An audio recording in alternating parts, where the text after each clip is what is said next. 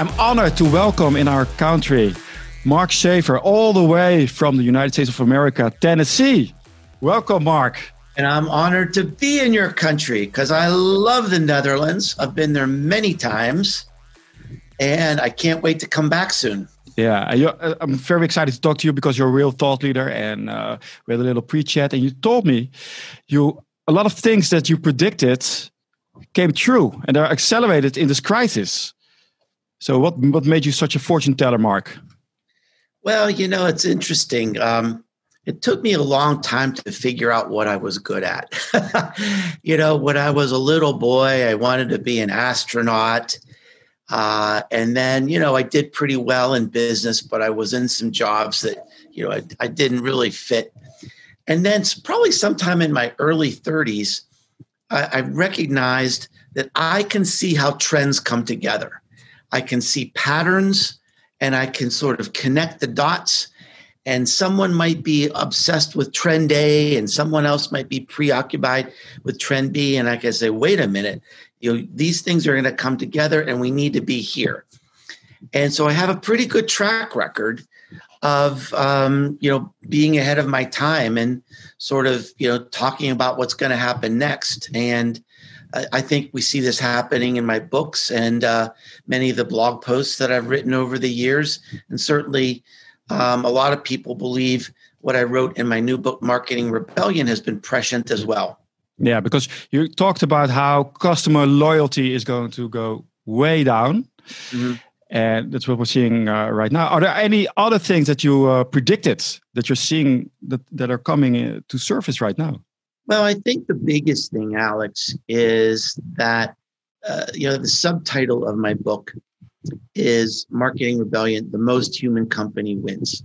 Yeah. And what's happening in this, and I believe that with every fiber of my body. I mean, because in our hearts, that's what people want. We want human connection. We don't believe companies. We don't believe brands. We don't believe advertising, but we believe each other. True. We believe our friends. We believe our family. We believe, industry leaders. We believe entrepreneurs, technical experts. We believe these people who we call influencers because they're experts in their field and they give generously of their time, and we think of them as our friends. And so I think the most human company wins, or the most human university wins. The most human, artist will win, because that's how we want to connect. Now, we see this happening in the pandemic. The big companies who can't get away from an advertising script are becoming memes. They're becoming laughing stocks. There's a video on YouTube. It's called something like every pandemic advertisement is the same. And it like cuts between all these big company ads, and they use the same music and they use the same words. And the point of the video is just to show how pathetic these companies are, because they're saying we're with you, but they're not doing anything. It's not human. It's an advertising script. Yeah. Now, the companies who actually are helping people, the people who are suffering right now, who are losing their jobs, or they're afraid of being sick, or they're working at home with children crawling all over them, and they've lost their opportunity to go to their favorite restaurant, or see their elderly parents, or go to a musical venue, right? Everyone's experiencing loss in some way. Everyone in the world. And the companies that are taking part of that advertising budget and saying, we need to help people right now, those are the true acts that people will remember. That's the emotion. People will connect to that company. And it's an opportunity for them to become legendary, not just known, not just advertised, but to become legendary because they're actually doing something. And people will remember that. Yes. It's not for the one-off sales, it's for the long term. Who's helping you during this crisis? And you'll never, if somebody helps you, you never forget. Yes. So what are there some companies that you see that are doing this, that are going beyond their usual business, but they're actually helping people? Yeah. Well, I mean, there's a lot of great examples out there. One local example for me is there's a woman here who sells sort of high-end real estate. And during the pandemic, all that business kind of evaporated, right? I like to talk to people about thinking about the old thing we learned about in Psychology 101, that pyramid, Maslow's hierarchy of needs, where people have to have fundamental needs met, like, can I get enough food? Can I get clean, safe air to breathe? I don't want to be sick. Am I going to be able to pay my rent? I don't want to be lonely. I don't want to be afraid. And they have to be able to settle those needs before they think about, should I buy a boat or should I buy a new house, right? So this real estate agent at the beginning of the pandemic saw this crisis where people couldn't get enough masks. So she started a Facebook group in our community to teach people how to make masks. And it had like 800 people making masks. And then it became so successful, they started shipping masks to other medical hospitals and medical communities outside of our state. Now, she won't be remembered for any specific house she ever sold, but she will always be remembered because she took this leadership position in our community. There's a healthcare company, a big healthcare company that I work with. And they said, what is in our DNA? What are we really about? Well, right now, we're about helping medical professionals. Our medical professionals really need our help right now because they're stressed and they're afraid and their families are suffering. What can we do to support them? What can we do to nurture them and help them and their families right now? And so basically, I have a little webinar I do that's based on these ideas called Fight to the Other Side. We talk about some of these marketing principles during the pandemic. After I did that webinar, the next week they had a brainstorming session to think about how do we roll up our sleeves and show that we care and show that we really are part of this community. And I'm sure they're going to be just amazingly successful. So it's not just about being empathetic. So we're in this together. We feel you, we understand you. We're actually helping people. Yeah, I mean, people don't want to hear it because they're not going to believe it. They want to see it. Yeah, it sounds really generic. So I'm going to watch that video. I can almost imagine how it how it will go. I mean, that's the best marketing we can do right now is to show people that we care. I mean, great branding is about creating an emotional connection between what we do and our customers. And right now, the best way to do that is to show up, not just lend a hand, but be the hand and help people with their problems. So isn't this how it should have always been done, actually? Did marketers become lazy? I think there's something to that. I think the biggest problem in marketing over the last 20 years is that we've become obsessed with technology and over-reliant on technology. And it's not because technology is inherently bad. I mean, technology is good because it's easy and it's fun and it's cheap. And maybe we can use technology as an excuse to, cut our costs and get rid of people. But, marketing, it's become a crutch. And I mean, technology has become a crutch. And for lazy marketers, as you say, people want to hide behind their dashboards and their algorithms, and their spam and their automation. And, people don't like it. And they know people don't like it. And they do it, anyway, because real marketing today, which is connecting really in a human way, is hard. It is hard. But we don't have a choice because that's what the customers want us to do. And the customers eventually always win. But what about all those marketers who say, you need all the pop-ups, all the banners, all the ads. And we have data that supports that people will click this. All the neuromarketing technologies out there. They say 30% clicks here. But that's totally different from the human connection. So how do you resolve this? To me, it's very simple. It's like you have to put yourself in the shoes of a consumer and say, is this something that I would like? And if it's something that you would hate as a consumer, then just stop doing it. Stop doing what people hate, and instead do the hard work. And you just can't overemphasize this idea that the consumers are really in control today, and eventually they're going to win. And so get ahead of the game. That most of your marketing is occurring without you. And you have to today earn the right to be part of that conversation. And so instead of doing what people hate, you find a way to be part of the conversation by doing something that will just amaze people and shock people because it's so amazing and helpful and kind and generous and brilliant. That starts a conversation, not a lead nurturing program. Yeah, be worthwhile to talk about, because you said 1/3 is your marketing and 2/3 is people talking about you. And that's you have not to add to the conversation. It's not my opinion of the world. This is all backed up with, amazing research. In the case of that single statistic, that was a 10-year research project by McKinsey. So it's like, this is the world. Wake up. And don't market to people the way you wish it would be. Run your company the way the world is. And that's what my book is all about. So be relevant, enter the conversation, be human. Yeah. Right. But so difficult with also with the larger brands.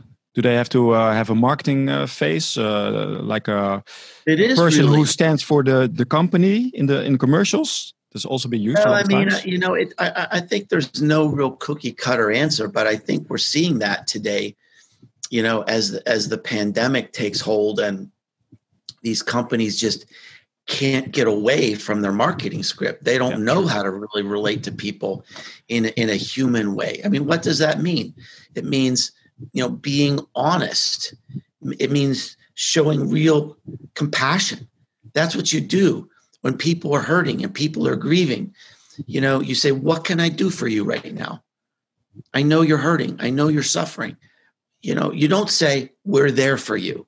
You ask, you try to do something. And it's super hard. And this is one of the points I make in my book. I was talking to a researcher, Alex, who sort of specialized in a lot of these trends that are going on. And I asked her, I said, how are these big companies going to transition to this human-centered marketing? She said, I don't know. Small businesses are much better oriented, because small businesses, usually the owner of the business, they know their customers. They are the face of the business. The personal brand is the brand. By definition, it's human. You go to this shop because the owner always, knows you and greets you. And they'll do something special on your birthday, right? That's marketing today, is to know your customer, and don't confuse personalization with personal. Today, when I get an email that says, hello, Schaefer Marketing Solutions, some people might, some company somewhere thinks that's personalization because they pulled a piece of data and slapped it on top of a email. But when I see that, that's a signal, don't read this. So the irony is personalization has completely become impersonal. You're so used to it. Yeah. And our alarm goes off. Oh, that's they don't care. So, but it's very. Do you have any suggestions how for a big company how they can be more personal without the cost rising a gazillion dollars? Well, I mean, I think there's some of the things that I'm seeing is, number one, we're seeing a lot of big companies buy the smaller companies who are doing it well. They know that maybe their historic brands are built on this big advertising model, and maybe they can't transition. So if you look at a company like Procter & Gamble, Unilever, Coca-Cola, they're buying smaller regional brands that have established those community connections. So that's one thing that I'm seeing. I think if you look at some of the best managed brands, like Apple Nike, Adidas are some ones that I follow. Those are big companies. I think they're doing an amazing job. Adidas did a program a few months ago. It was right before the pandemic, I think, where they had athletes they made this video content where athletes were talking in a very compelling and emotional way about what sport means to them and how sport has changed their life. And then Adidas came up with these little patches with these different words that people could use to customize their clothing with different words that mean something to them and sport. So I think that was a wonderful connection to establish this real human vulnerable dialogue and connect it to, a feeling about the clothing. And then have you to be able to actually personalize your clothing to reflect some of those attitudes and tie you to the brand. I think that's extraordinary. So what kind of people are meant to do this in a big business? Is it just the marketeers, but they have to change their entire mindset because they're used to commercialization? Yeah. Are there different people needed? The most important thing here, Alex, is leadership. And I'll give you an example. I'm working with a company in Texas. They're a big consumer product company. They're a medium size, $100 million company. But it's still a family-owned company. The person who is the president of the company, his name is on the company. And so they read my book. They read the Marketing Rebellion book. Every executive in the company read that book. And they said, this is what we need to do. This is where we need to go. We are going to move our entire marketing mindset, our entire marketing strategy to align with this idea that we are going to be the most human company in this space. Now, they're still figuring that out because, and in some ways they need to figure it out because a lot of their marketing has been in-store sampling. Well, in the pandemic, that's gone. Yeah. So they've got to figure out something else. And they're starting to take steps. They're starting to make priorities, and they're going to do it because the top person in the company says, I'm all in. We're all in. We're going to do this. And that's what's going to take. That's what it's going to take to make this change. It has to change the culture of the company. And that only can be done from the top. There's no such thing as a grassroots cultural change. Someone, working in marketing, if they want to make the change, the people at the top have to buy into it, support it, sponsor it, or it's not going to work. I have a question. Everything seemed to go towards computers, digitalization, going away from the humanity. And I love that one of your key points is bringing humanity back. How come this humanity is coming back? Because I hear Elon Musk talking about the neural link, and we don't even have to speak to each other in 3 years because we can mind read. We can upload everything on the Internet of Things. It seems to go towards just everything going inside a computer. So where does this humanity come from? Well, I think there's two important points there. Is that, first of all, it's to me, I see these waves of progress, these waves of development, where technology seems like it takes us a step away from humanity, and then it takes a step toward humanity. And then something new will come out, and it'll seem like it's away from humanity, but then we find a way to use it to increase our humanity. Now look at what you and I are doing today. This is the first time that you and I have met face to face. We're 7,000 miles apart, but I can see your smile, I can see your face, I can hear the passion in your voice. And maybe we followed each other on social media, but now look at this. We're using technology to take our relationship to the next level. We're having a face-to-face conversation. And once that happens, you never know where that could go. You never know. We're collaborating right now, right? And that's very powerful. So, if you look at, artificial intelligence or robotics.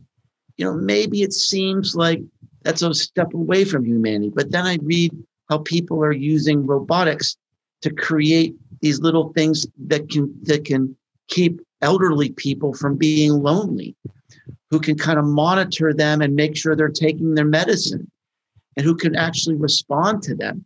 And you see the same things in AI and whatever Elon Musk was talking about, neural connections. That might seem scary, but there might be a way, to help him, use that to help people who can't speak express their thought, right? It might unleash a whole new artistic movement of people who might not be able to communicate in normal ways.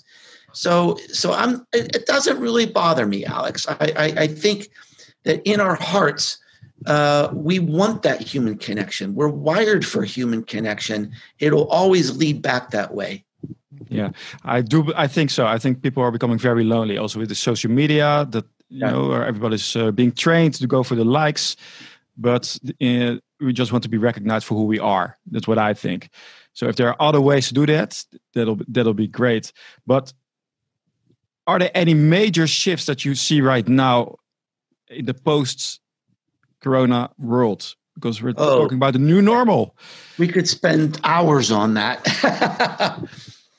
So, I think the big thing to watch right now is, number one, the research shows that it takes about 21 days of a repetitive behavior for it to become a habit. And we've got people living in very different ways right now for a lot longer than 21 days.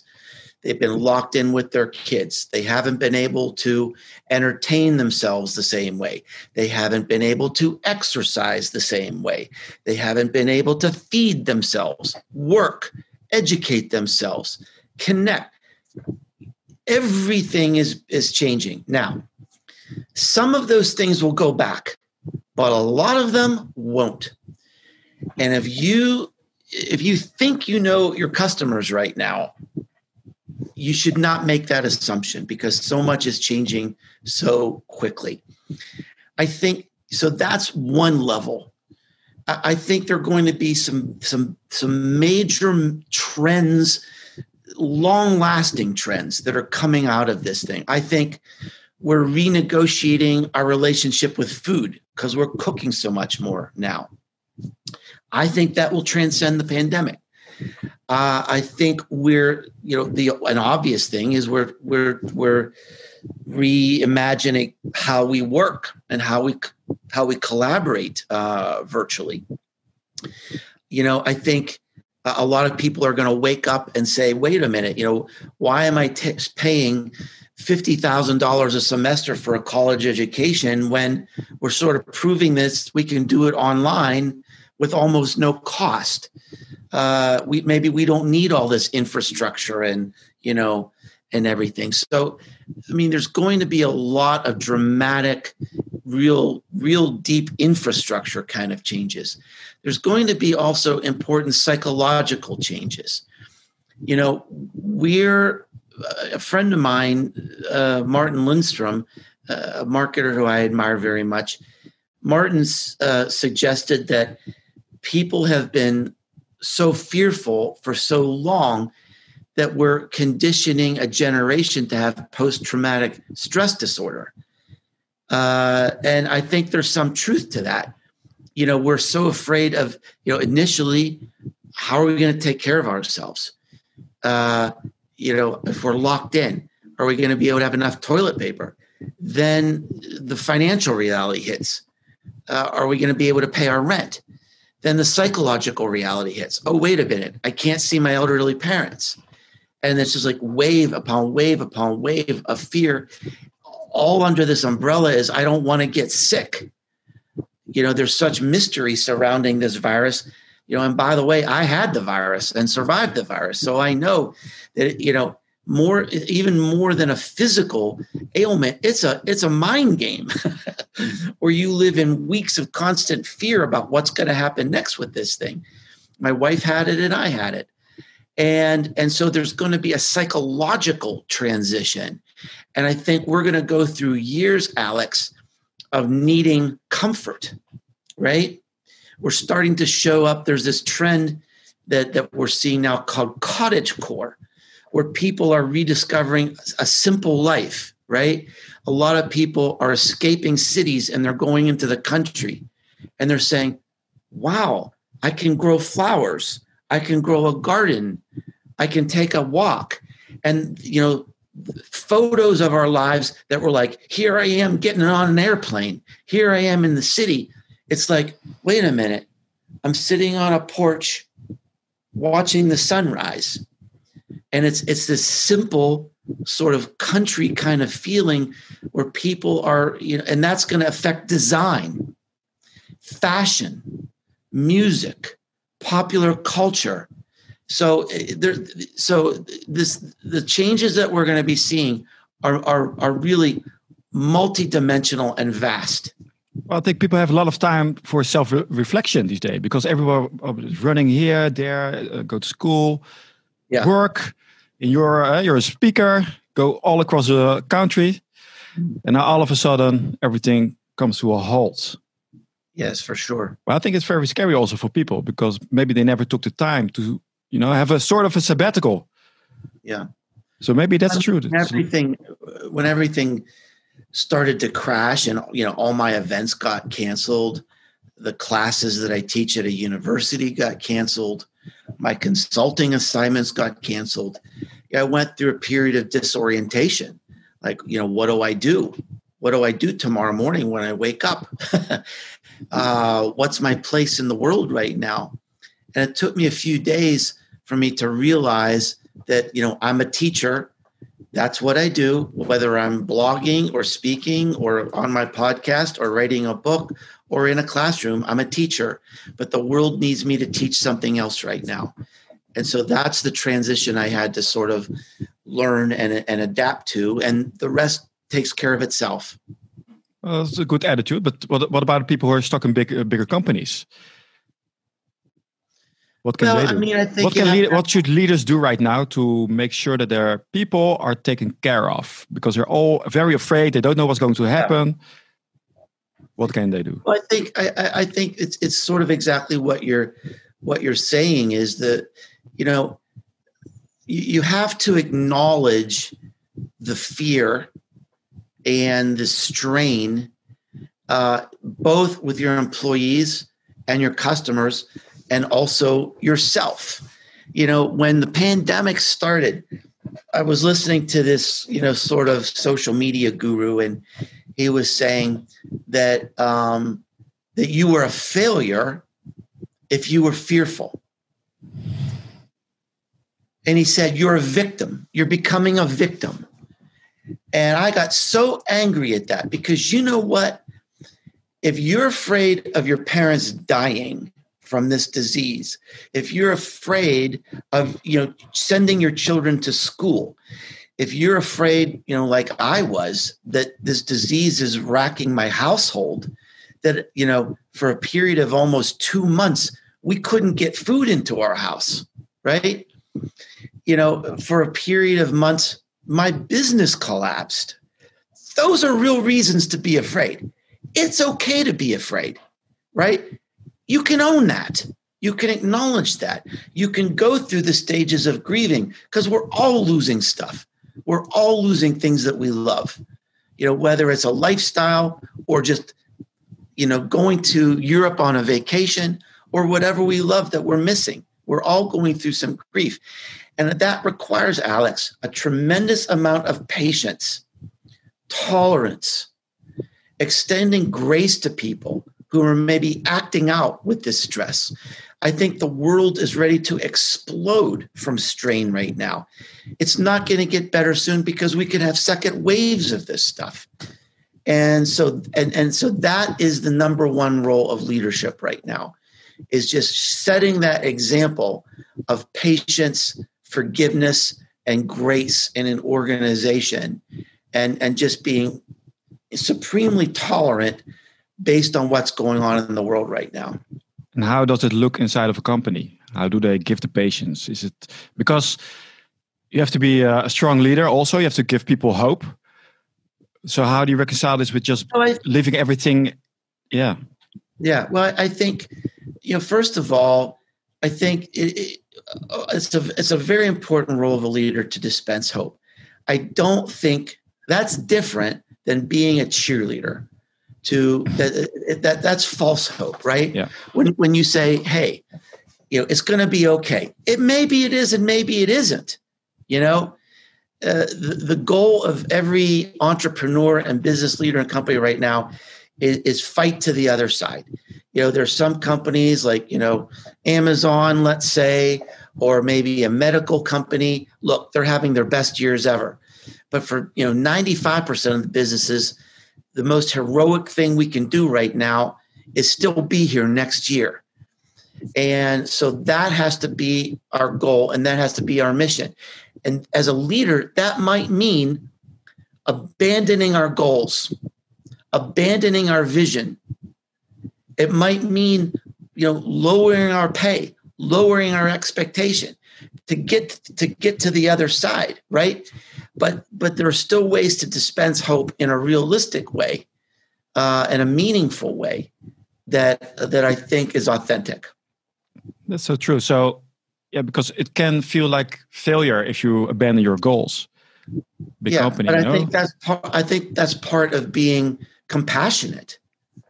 I think I think rethinking what success looks like is a key idea right now, because especially if you're a public company, you only have one goal, and that's to increase your profits every single quarter, inexorably, forever, without an excuse. And that's just not going to happen for most companies right now. And you might be punished by Wall Street. Your stock price might go down, but you can't make stupid decisions right now and punish your people for this cataclysmic world event that nobody could have planned for and nobody could have, predicted. So be a little more kind to your people. You just have to reset for a new reality. And you have to sort of say, it's not my fault. It's not your fault. And let's reset and make it to the other side. I think it's a beautiful message that you also say about helping people, seeing what you can give, as not what you what the people can do for you, but what you can do for the people. Mm. How would you organize this if people read your book? Okay, I have to be more giving, but I have to also be creative. But I think it takes a whole company to shift the mindset. How do you orchestrate such a thing? Well, again, it has to be demonstrated by the leader of the company, and it has to be really activated by the leader of the company. And what I mean by that is, so let's say, let's go back to this example where I did this webinar that talked about my ideas and my strategies for fighting to the other side. So the leader of the company said, yes, this is amazing. Next week, we're going to meet and we're going to consider this and we're going to create a plan. Now, if he created this team and just let them go, ultimately it's going to fizzle out unless he says, hey, team, how's it going? Remember that assignment I gave you last week? I'd like an update. Oh, by the way, I think because, everything is being reset here, we're actually going to make that part of your performance objectives. And hey, we're in a staff meeting today. I'd like to lead this staff meeting by hearing a report from how this team is doing, right?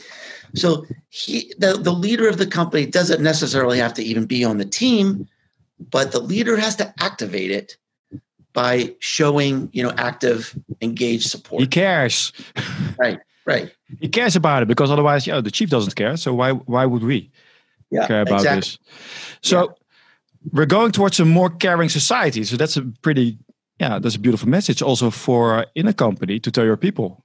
Mm-hmm. Go to give more. We're going to do more humanity, because otherwise it's only target sales. We need more revenue. Is it also something that they need to change? Be more. Are there other numbers that you can track if you're going to add value like this, other than just revenue? I think that's a very good question, and I haven't really thought about that much, but I do think it's important to consider, other metrics, because, the sales might fall away for, no fault of your own. Now, that doesn't mean you shouldn't be working on sales and adjusting and pivoting and, doing everything you can, because if you don't have customers and you don't have sales, ultimately you're not going to survive. But I do think, especially when it comes to marketing and branding, there are other priorities right now. We need to focus more on how are we going to show up in this pandemic? How are we going to be remembered versus, pushing something, on somebody that might appear tone deaf or inappropriate. And do you have tips for that, for brainstorming sessions? Because you have the example about the real estate agent who made masks. So that's very impactful. People will remember that. But I think it's very difficult just to come up with some ideas how to be remarkable. Well, maybe or maybe not. It really depends on the company. So, for example, a company like Patagonia. Patagonia is well known for being 100% committed to the environment. The leader of that company started the company on that principle. Everything they do is about protecting the environment and enjoying nature in a responsible way. So if it comes to some environmental effort that Patagonia needs to support, it's going to come very naturally because it's just part of their DNA. So a company where giving and being involved in the community is natural, it'll be natural to adjust to whatever happens. Now, I'll give you another example. This is kind of an opposite thing. There was a company that said, oh, well, what do we do in this pandemic? Well, we're over in this clothing business, but we decide, we're going to give away these free meals or something. And it might be a nice gesture, but it's not really aligned with the DNA of the company. So the first step is to really think about, what does this company believe? What do we stand for, right? What is congruent with what we believe in? Because if it's not congruent, nobody's going to believe us. So that's why this healthcare company I was working with, the first thing they did was turn inside to say, what are we about? We're about, helping physicians in their lives. That's what we need to do right now, because we just need to do it in a different way. We need to do it in a deeper way. And so that was congruent, and people will believe that because that's what they've always stood for. You're bringing back the humanity in companies. I think it's, I never thought about it like this. I thought everything was going away. So I think it's a very nice message that you give us. So if companies want to make this transition, apart from everybody has to read your book, of course, in management, because if management... You need 2 copies. You need 2 copies. One to read and one as a backup in case of an emergency. And one will pass it around to the company. So, but can they do it on their own, or do they need a facilitator, a trainer? How does it work? Yeah, that's a really good question. The thing about my book is that here's one of the interesting things, Alex, that's happened is that I've talked to hundreds, maybe thousands of people who have read the book. I've been interviewed by hundreds of people. And what's so interesting to me is that every person takes something different out of it that's in context of their company. I mean, there's hundreds of different ideas in the book. There's a couple core truths, but there's hundreds of different ideas. And what people seem to take out of the book is, here's where I am right now with my culture and my company. Oh, wait, this idea right here. That is remarkable. That's exactly what we can do. It's almost like a Swiss Army knife where there's all these little things that you could use, and every company might use it a different way. So I think it's just really sort of maybe getting a couple people in your company, maybe the leadership team, to read the book, and then just what I always recommend is to just pick one thing, do a pilot program, do an experiment, just take a little bit of your budget and try something new and experiment, and then then expand on it if it works pretty well, and then try something else. Don't be overwhelmed, but just start. And I also heard that you have a workbook with the book, right? I do. I'm giving it away completely for free on my website. Because one thing if you read a book, but to implement it, that's a totally different animal to do. So this is for the people who really want to make a change and who are the leaders in our world and who want to go the extra mile and bring back the humanity. Yes. So yeah, I agree. I love the message. Where else can people follow you? Because you also have your podcast. Yeah, it's very easy to find me. I'm at businessesgrow.com. So even if you forget my name, you can go to Businesses Grow. I've got a popular blog that's there and my podcast, all completely free. You can find my books and you can find ways to follow me on social media. And I'd love to hear from people. Yeah, great. So are there any books that you're writing right now that we can expect? I am working on a new book. Anticipate it should be out by early 2021. It's an idea I've been working on for a long time, but I sort of had to pause to make sure really it was relevant in the context of the crazy world we're in right now. And I think it's going to be a strong book. Haven't really announced anything on it yet.